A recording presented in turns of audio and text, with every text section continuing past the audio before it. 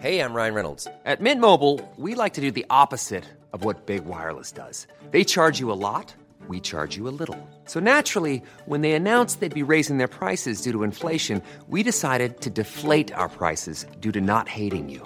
That's right. We're cutting the price of Mint Unlimited from $30 a month to just $15 a month. Give it a try at mintmobile.com/switch. $45 up front for 3 months plus taxes and fees. Promo rate for new customers for limited time. Unlimited more than 40 gigabytes per month. Slows full terms at mintmobile.com.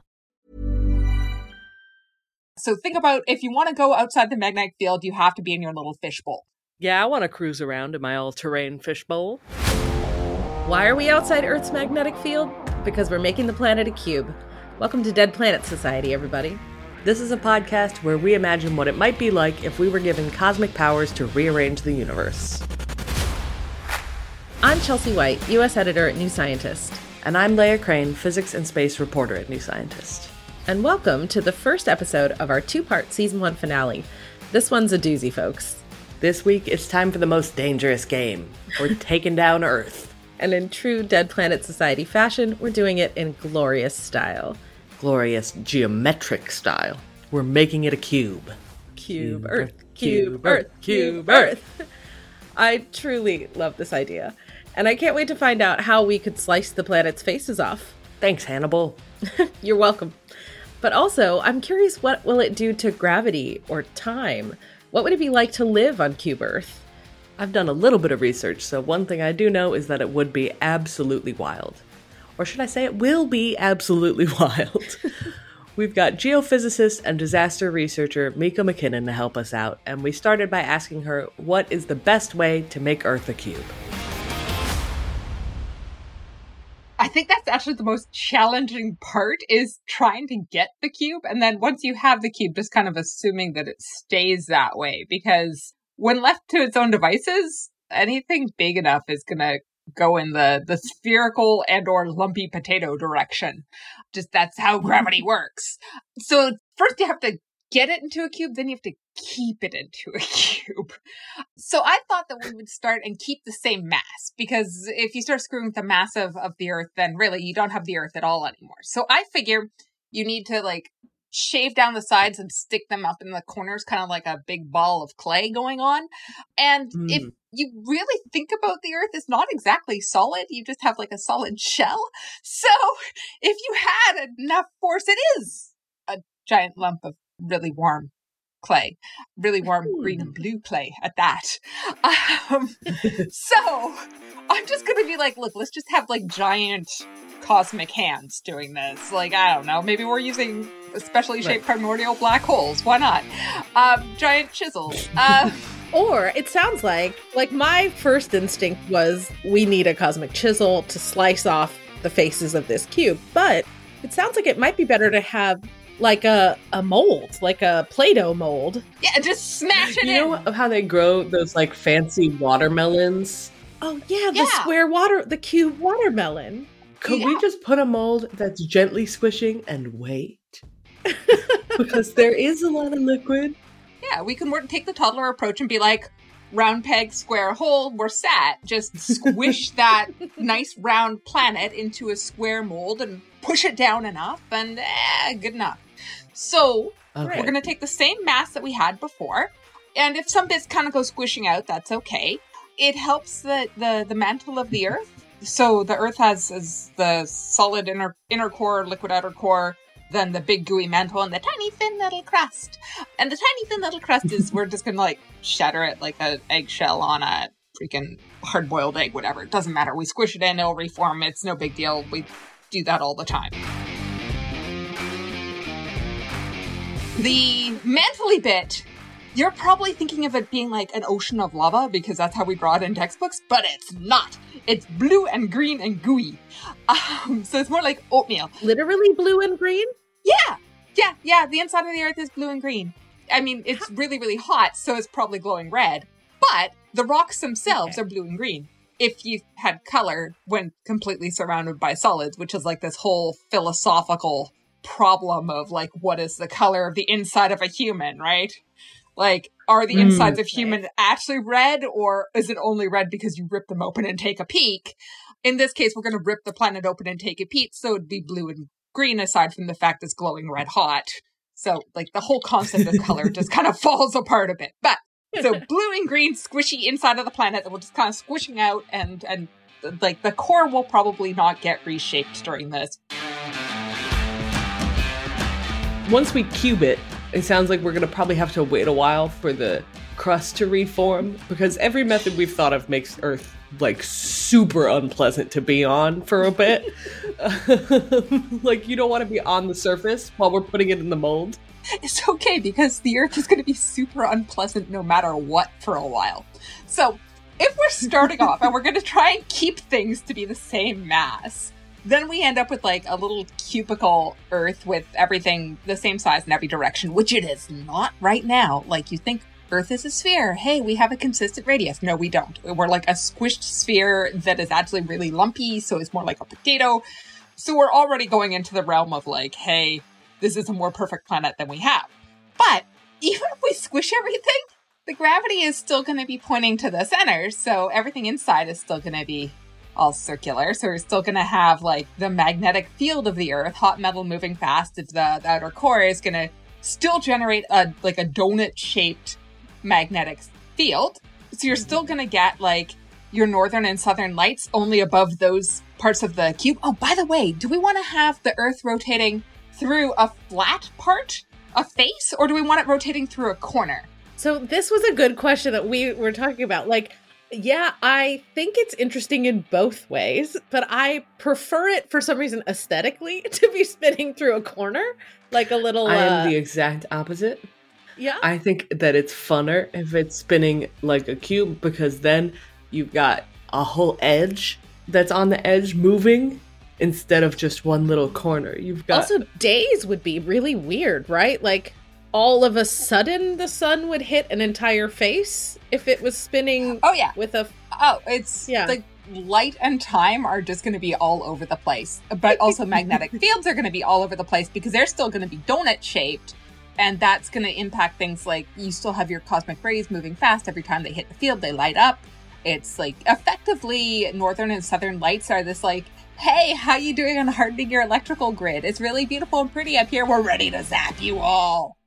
So anything poking out of the magnetic field is not protected from the zappage, which is, like, we've talked about this in terms of concerns for when the Apollo missions happened. We were like, hey, you know, just so everyone's aware, if there's like a coronal mass ejection towards the moon during the Apollo missions, we're just going to have a bunch of fried astronauts up there.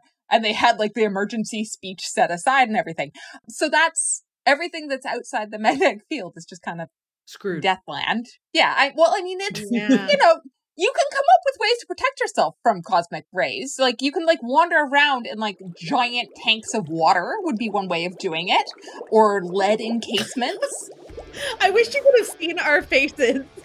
That was incredible. I want to be in a giant tank of water. One of my wishes. Yeah, exactly. One of my deep wishes is to live in the ocean, in the deep sea, and I could just take it with me. Exactly. And we talk about this in terms of, like, how would we do deep space exploration of humans? Well, one of the things we have to talk about is how do we keep people protected when we're going outside our magnetic field to somewhere else?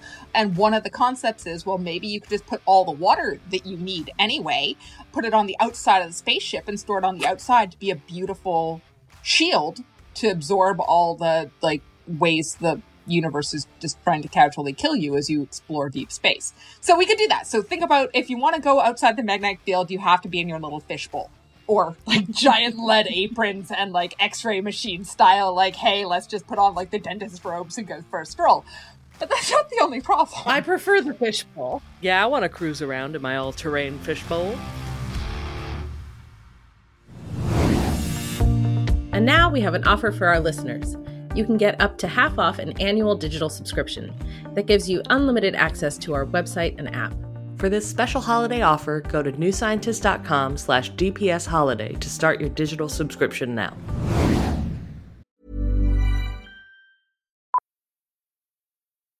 Millions of people have lost weight with personalized plans from Noom. Like Evan, who can't stand salads and still lost 50 pounds. Salads generally for most people are the easy button, right? For me, that wasn't an option. I never really was a salad guy. That's just not who I am. But Noom worked for me. Get your personalized plan today at Noom.com. Real Noom user compensated to provide their story. In 4 weeks, the typical Noom user can expect to lose 1 to 2 pounds per week. Individual results may vary. It's that time of the year. Your vacation is coming up. You can already hear the beach waves, feel the warm breeze, relax, and think about work. You really, really want it all to work out while you're away. Monday.com gives you and the team that peace of mind. When all work is on one platform and everyone's in sync, things just flow. Wherever you are, tap the banner to go to Monday.com.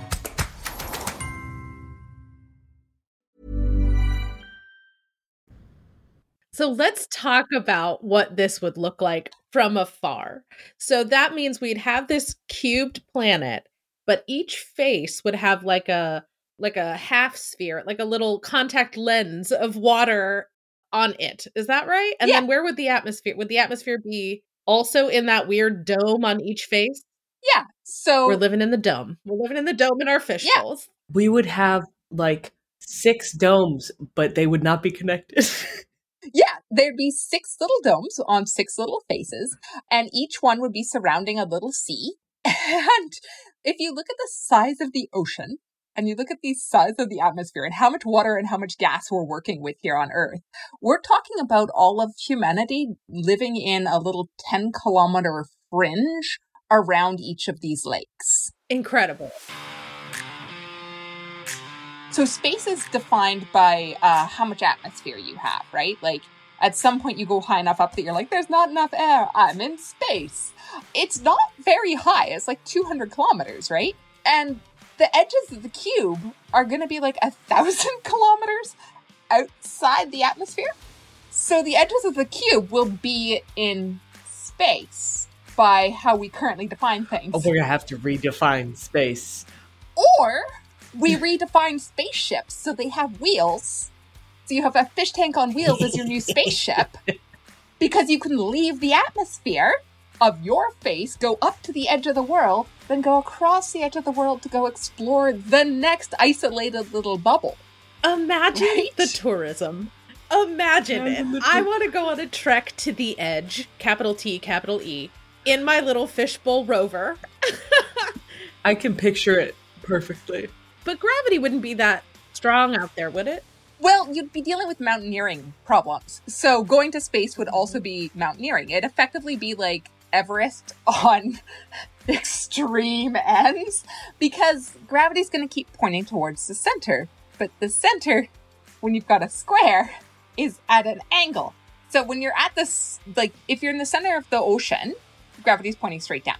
But by the time you get to the edges of the lake or the sea, it's going to be at a bit of an angle, and you're going to be kind of constantly walking uphill or downhill. Even though the surface is flat, your gravity is not.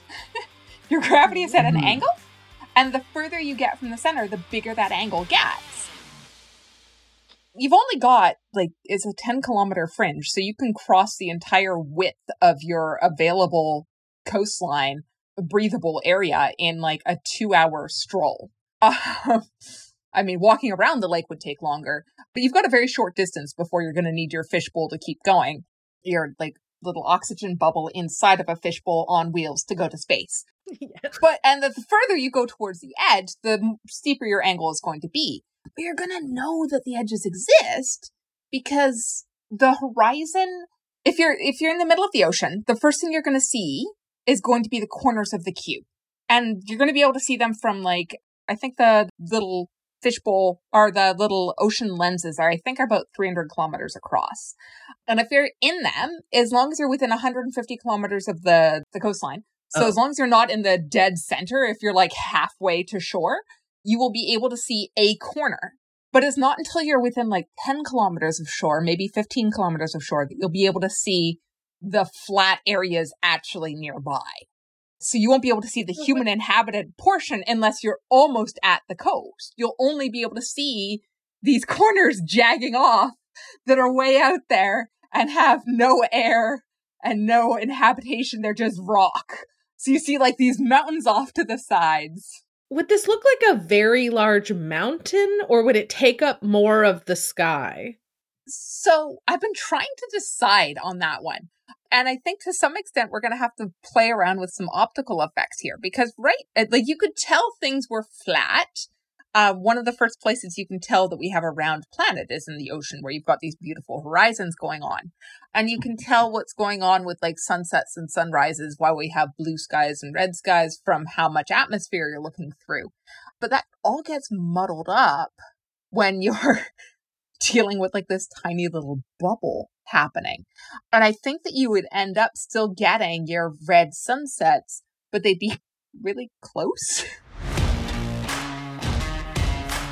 It seems like it would be easier to do rocket launches from Cube Earth, right? Because you have all those nice corners with no atmosphere. Instead of having all of our spaceports at the equator like we do now, where we can use the Earth's rotation to like fling things into space, we'd instead probably have a 2-stage spacecraft where stage 1 would be wheels and go to the corner of the Earth, and stage 2 would be launched from the corner into orbit. And if you're really lucky, you'd also do it with the rotations happening, depending where you have the axis of the Earth. You could shape it to be able to get that little gravitational assist anyway. I wonder if we got someone with mad hops, if they could jump off the corner of the Earth into space. If we could do like trampolining. Yeah, I want a pogo stick into space. Oh my god. Yeah, we're still dealing with like, it's not that much lower, unfortunately. Okay. Dang. But these edges would also be like incredible places to do a whole lot of science. Like, I'm just thinking like, put all the telescopes out there, right? Outside of the atmosphere. Oh yeah, you have no atmosphere going on. You can actually walk out and repair them instead of having to deal with like the poor Hubble Space Telescope just slowly disintegrating as it stabilizes. You don't have to worry about stabilizers. You have less gravity, so you don't have to deal with the mirrors warping as much. You have really predictable light cycles happening. Super with a sharp edge. Yeah, and you could do things like pick a corner and have a telescope on each side of the corner to have full coverage. And they could even share like a little processing center, just like we do in Antarctica right now. So yeah, you could do some really cool science with that. That seems pretty rad.